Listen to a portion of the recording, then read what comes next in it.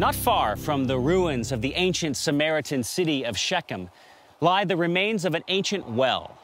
Now, this well is mentioned by the Gospel of John and is associated with Jacob, the grandson of Abraham, who used the well for his family and livestock.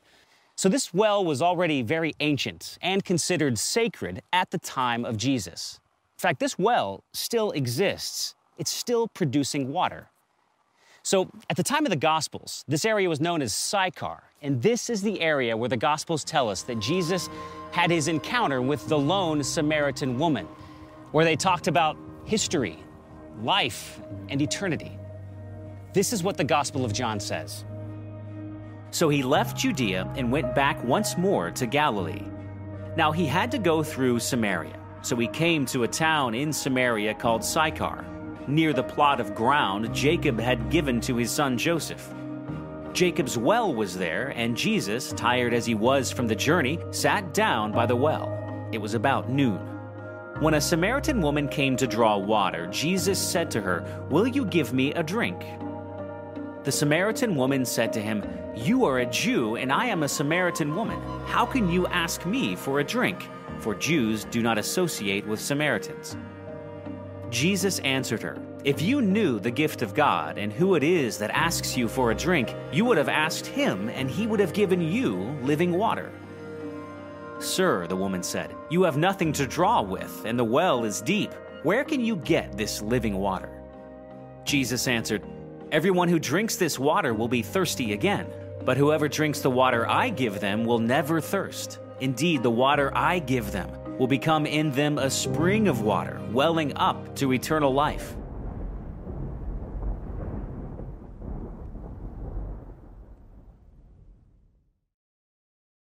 Well, welcome back, everybody, to our big series that we started last year in September. Do you remember what it was called? From Head to Leb. Leb being the Hebrew word for the heart.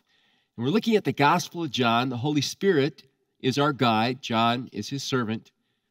And what we are really trying to understand through our study of the Gospel of John is how to not just know God with our minds, but really know him with our hearts. We talked about that picture of John in chapter 13, resting his head in the upper room, there on the chest of Jesus. Imagine hearing the heartbeat of God. Have you heard the heartbeat of God lately? I want to help you. I want to help myself by looking at the entire Gospel of John and seeing how God brings us into his very heart. So in season 1, we talked about who God is, who Jesus is. And then we talked about how he created us. And in season 2, we saw how even though we have sinned and walked away from God, he has come looking for us, arms extended open, and he invites us. That was our season, invitation. He invites us into relationship with himself. Well, now we're in season 3. And in season 3, it's all about satisfaction. For the next 3 weekends, we're going to talk about how to be satisfied, how to be soul satisfied. Let me ask you a question wherever you are, at one of our campuses, or watching us across the country or around the world. Let me ask you right now, are you satisfied? Do you have a deep sense of contentment despite all the stuff that's going around your life, your family, your situation right now? Or do you have a gnawing sense of dissatisfaction? Talking about satisfaction, you probably know the group, the Rolling Stones. They were touring America for the 4th time around 1965 or so. And one night, Keith Richards, the guitarist, woke up in bed and he penned those words, "I can't get no satisfaction," which became very famous. In fact, that song is like number 1 in VH1's 100 Greatest Rock and Roll Songs. So here are these 2 icons of excess, Jagger and Richards, writing about the excess they saw in America. That's what that song is based on. And despite all that we have, and America has more than any other nation, talk about excess, we are still dissatisfied. Our hunger, our thirst, our desire for more just seems insatiable. We cannot get that satisfaction. hard as we look for it, as much as we try to capture it and find it in our souls. Now, tradition calls her Photina, but John describes her in John chapter 4 as the Samaritan woman. And one day, like she did every day, she came out to the well outside of her village called Sychar to get some water, that famous well that Jacob gave to Joseph. And she came around noon, which is kind of unusual because most of the time, people went out in the morning when it was nice and cool, especially the women, to gather water for their families and their animals. But she didn't go out with the women in the morning. That's because Photina was a naughty girl. What I mean by that is she had 5 different husbands, and the man that she was living with now, if you keep reading John chapter 4, well, he wasn't even her husband. So you can imagine that it just was uncomfortable for her to be around these other women, for those other women to be around her. After all, maybe it was one of their husbands that she had slept with. But boy, was she surprised when she got to the well and found Jesus there. I mean, what's he doing there? Middle of the day when it's so hot. And what is a Jew doing in Samaritan territory? Jews and Samaritans don't get along with each other. They hate each other. And why is he talking to her? That's kind of not cultural. Strange man talking to a strange woman. Jesus asked her for a drink of water. You see, Jesus was on his way from Judea up to the Sea of Galilee and the region around there. And the text tells us he was weary and he was tired and he was thirsty. He had sent his disciples actually into her town to buy some food. And there he was. And there she was. And Jesus says to her that he's going to give her something to drink. Something that will satisfy her thirst forever. Now, he's not talking about H2O, liquid water. He's talking about her soul. He's saying to her, I want to give you something that's going to satisfy your soul forever. Now, don't you think that woman was looking for soul satisfaction? Don't you think, given her story, as you read it there in John chapter 4, that here is a woman who is always looking for love and just couldn't ever find it? You know, all of us are looking for a satisfaction to our souls. All of us are searching for something that will, make us whole again. We all have wells that we go to. And sometimes the wells that we go to, I'd imagine that this bucket is your soul, all right? We dip down into that bucket hoping to pull out something that will satisfy our lives. Sometimes it's the well of our careers. We hope and think that maybe our career will satisfy us. Sometimes it's the well of riches and wealth and money, and we hope that material things will satisfy us. And sometimes it's the well of relationships. Maybe if I marry the right person, if I have the right friends, that will satisfy me. Or maybe what we're hoping is that somehow this well of fashion, this well of fitness, having the right body shape, the right looks, that will bring me satisfaction. Or maybe, just maybe, it's sex. Maybe if I just, have sex and please my pleasures and my desires, I'll find satisfaction. Or maybe it's something different. Maybe I can't find satisfaction, so I want to numb all of that. So it's alcohol, or it's pot, or it's a narcotic. Just something that will satisfy that emptiness in our longing. Sometimes it's even religion. We dip into religion thinking that somehow, morality and legalism and ritual and tradition will satisfy our lives. But you know what? Our buckets leak. And it never quite satisfies us. Kind of reminds me of those new soda machines that they came out with a couple of years ago. You know, the ones that have a single dispensary for ice and whatever you're going to drink. And when I have time and I've already got my stuff to eat and drink, I like to kind of sit there and watch everybody get in line and get their drink. I just find it fascinating study of humanity as you just watch the tension and the frustration. And, you know, that person kind of stands there and there's all these little icons and they're trying to figure out how to work it, right? And once they figure out how to work it, then it's all the choices. Which flavor of soda or pop, we say in the Midwest, do I want? Do I want it with caffeine, without caffeine, low calorie, no calorie, with fizz, without fizz? And then, you know, the worst thing is when you're standing in line and there's a kid there. And sometimes these kids are 40 years old. And they're like pushing every button because they want to taste everything. One of my grandkids loves to do that. He'll take a drink from every form of soda. And he thinks that's a lot of fun. And I just think about people these days. It's like, I'm going to try everything. I want to see if something that I get a hold of will finally quench that satisfaction in my life. But it never does. It never completes me. It never works out for me. And there's a reason for that. You see, look, the problem that we're trying to solve is nothing that's out there. My problem isn't outside of me, and the solution's not outside of me. The problem's actually inside of me. And I have to find the solution inside.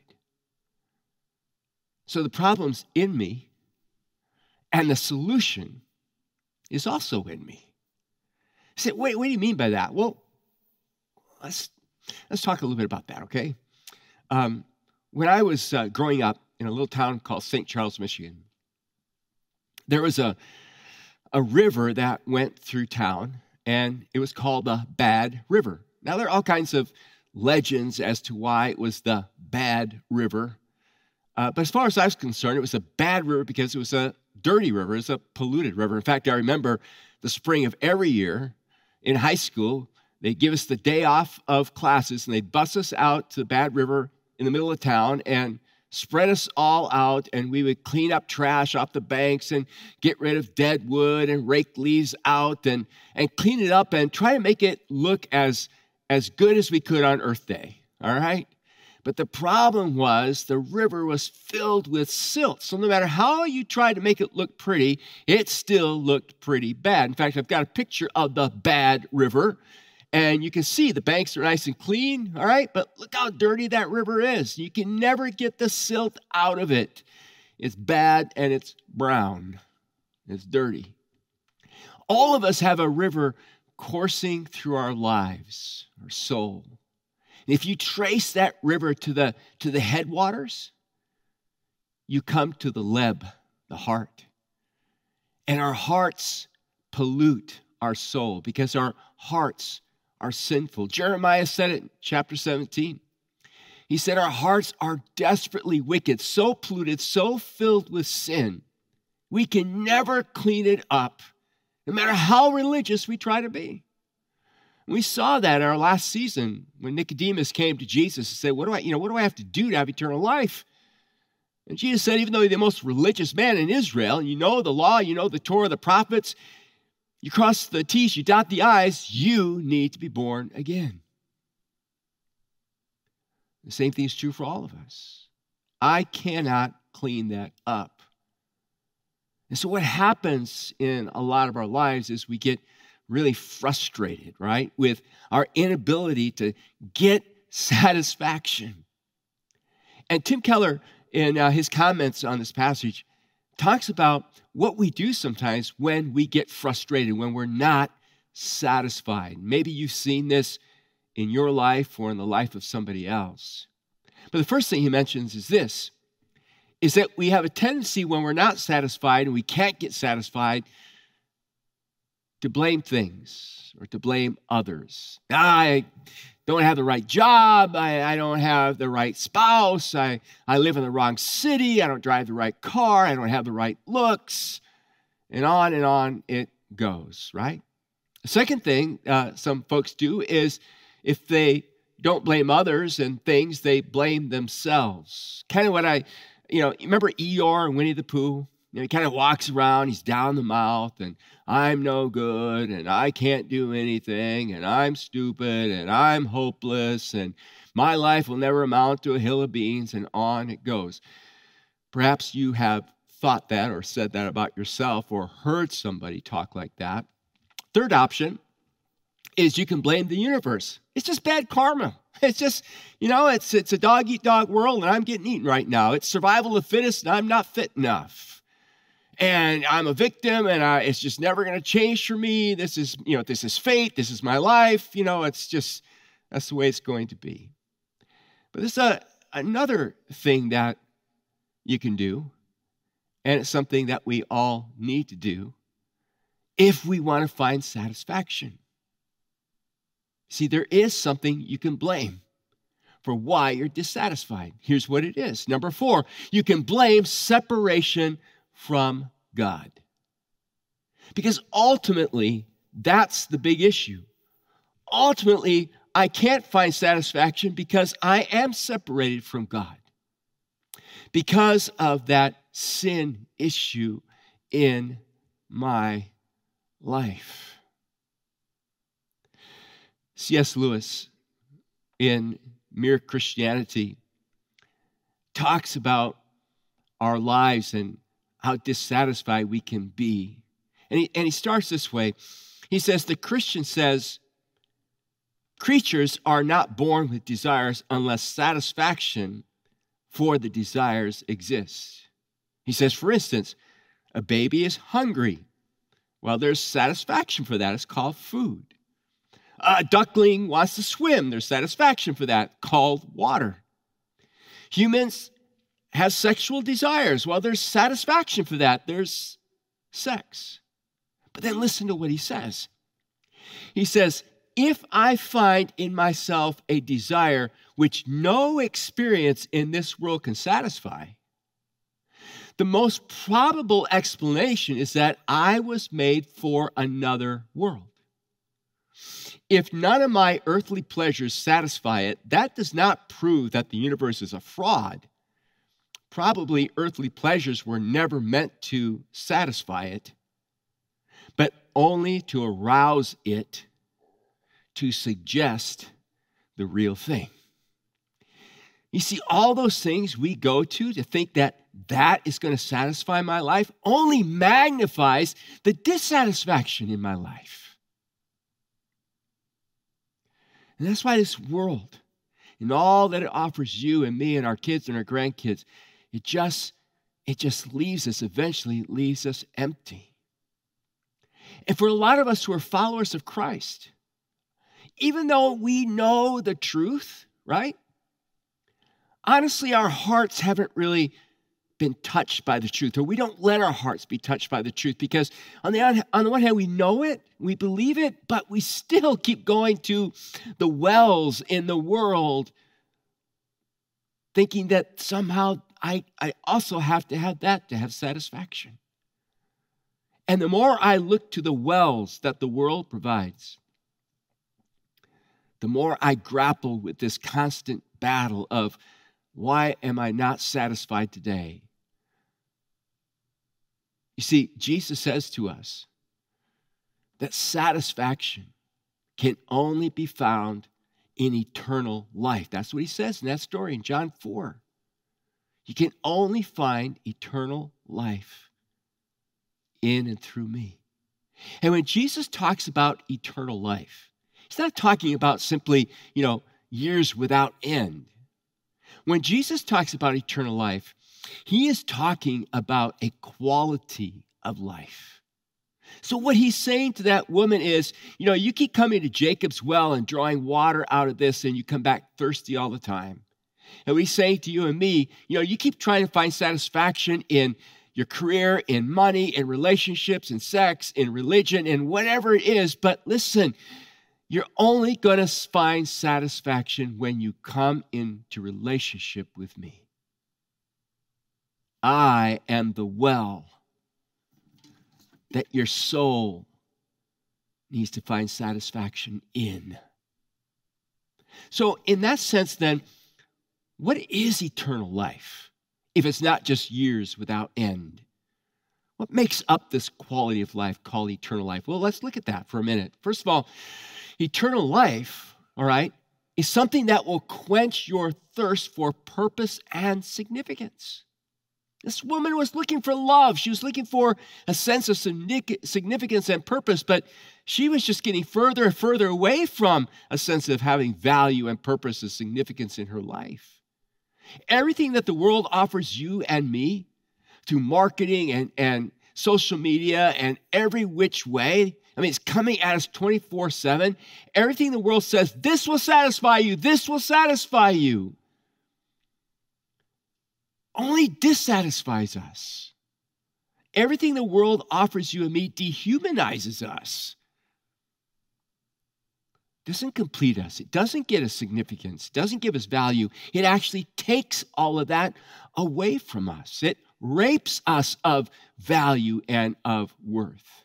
Stephen Meyer, in his book, Dr. Stephen Meyer, in his book, Revisiting the God Hypothesis. I've been reading through it. It's not an easy book to read, but he's talking about how science and philosophy increasingly is pointing to the existence of God.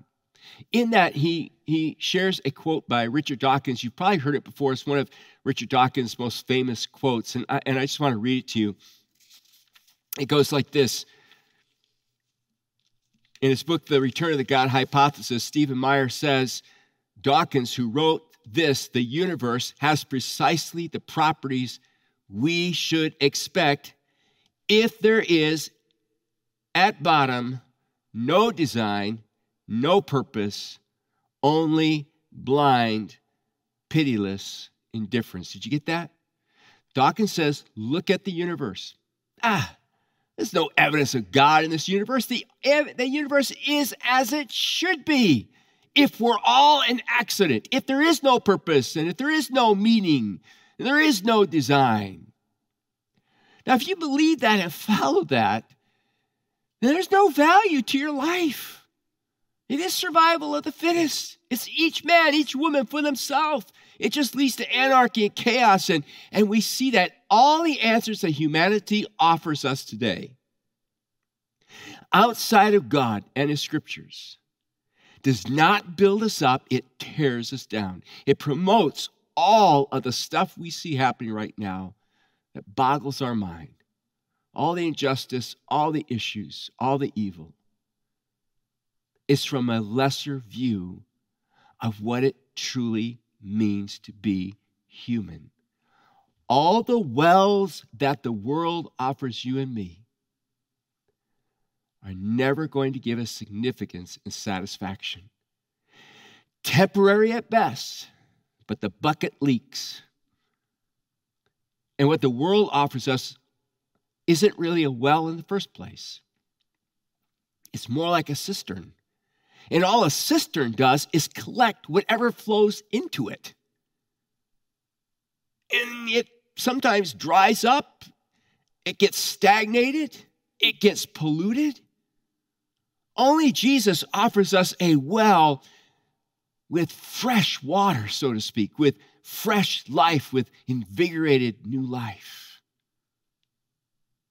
That's really important that we understand it this weekend, because next weekend I want to talk about why is it in the church? Why is it in so many of our lives as Christians, there is no real sense of an invigorated life. There's no sense of invigorated joy bubbling in there. Why is that? We'll answer that next weekend. But look, number 2. Eternal life quenches our thirst for love. Eternal life quenches our thirst for love. Like I said, she was searching for love. And we are searching for love. And the world is searching for love. We desperately want love in our life. I was talking to somebody, they're not affiliated with our church, Wooddale Church. And they're a young adult. And they were kind of having a pity party for themselves. And they were just talking about how unloved they feel. And they're complaining that they've never really felt loved by their parents. They've never really felt loved by their siblings. They've never really felt loved by their friends. They've never felt loved by, their boss or their peers. And as they kept going through this, I haven't been loved by him, I haven't been loved by her, and, sharing with me all the ways they've experienced an unloving life, I thought about that for a while, and I just realized they're true. It's true what that person is saying. It's true for all of us. None of us ever gets loved perfectly. I don't care who you're married to. I don't care who your parents are, or who your kids are, or who your friends are. The people that love us at times let us down. Peter let Jesus down. Judas certainly left him down, right? Judas let Jesus down big time, and yet it says in John 13, he loved all of them to the end.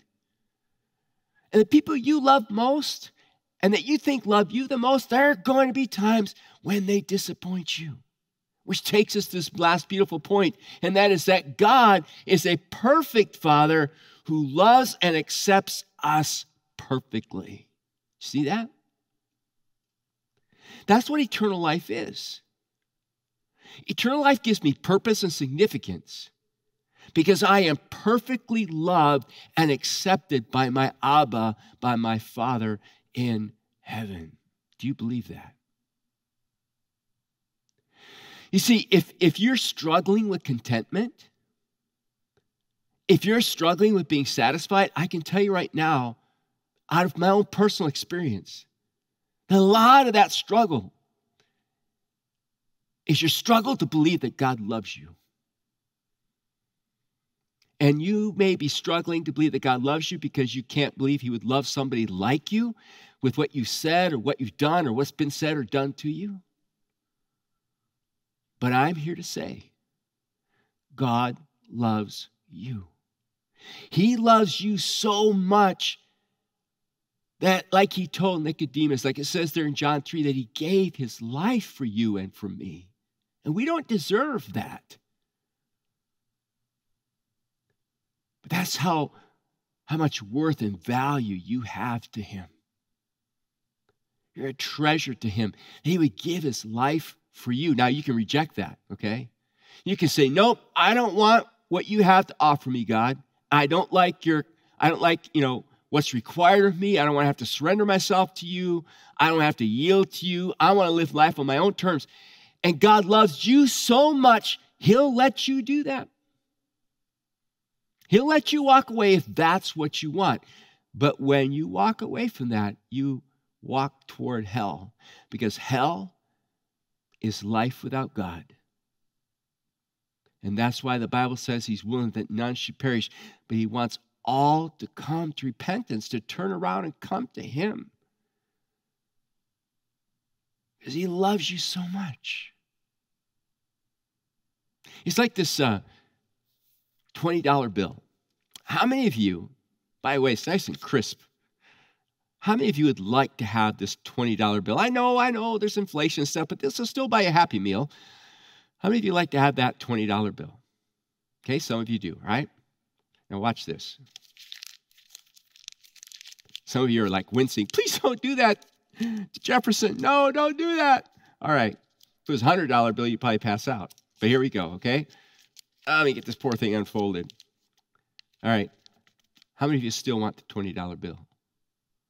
I hope all of you who said you want it in the first place still want it, because guess what? Even though it's been crumpled up, it's still worth $20. Now watch this, okay? Ready? Watch this. I'm going to step on it. All right? Poor guy, he's all bruised up. Let me ask you a question. How many of you still want this $20 bill? I hope you do, because it's still worth $20. Uh-oh, watch this. Whoa, whoa, whoa. Ah! Things been kind of torn up here. Who still wants this $20 bill? You know, the government tells me it is still worth $20. I could burn part of it, and it's still worth $20. See, what are you doing by all that? What do you mean by all that, Dale? What I'm trying to simply say to you is this is like our life sometimes, right? I mean, sometimes, man, we get so beat up, don't we? We get stomped on, we get abused, we get hurt. And the world looks at us, and we look at ourselves, and we just think, man, I'm so worthless. But God looks at you and me. He sees past all that damage, all that hurt. Some of it self-inflicted, some of it inflicted by others. And he says, you are worth so much that I give my life for you.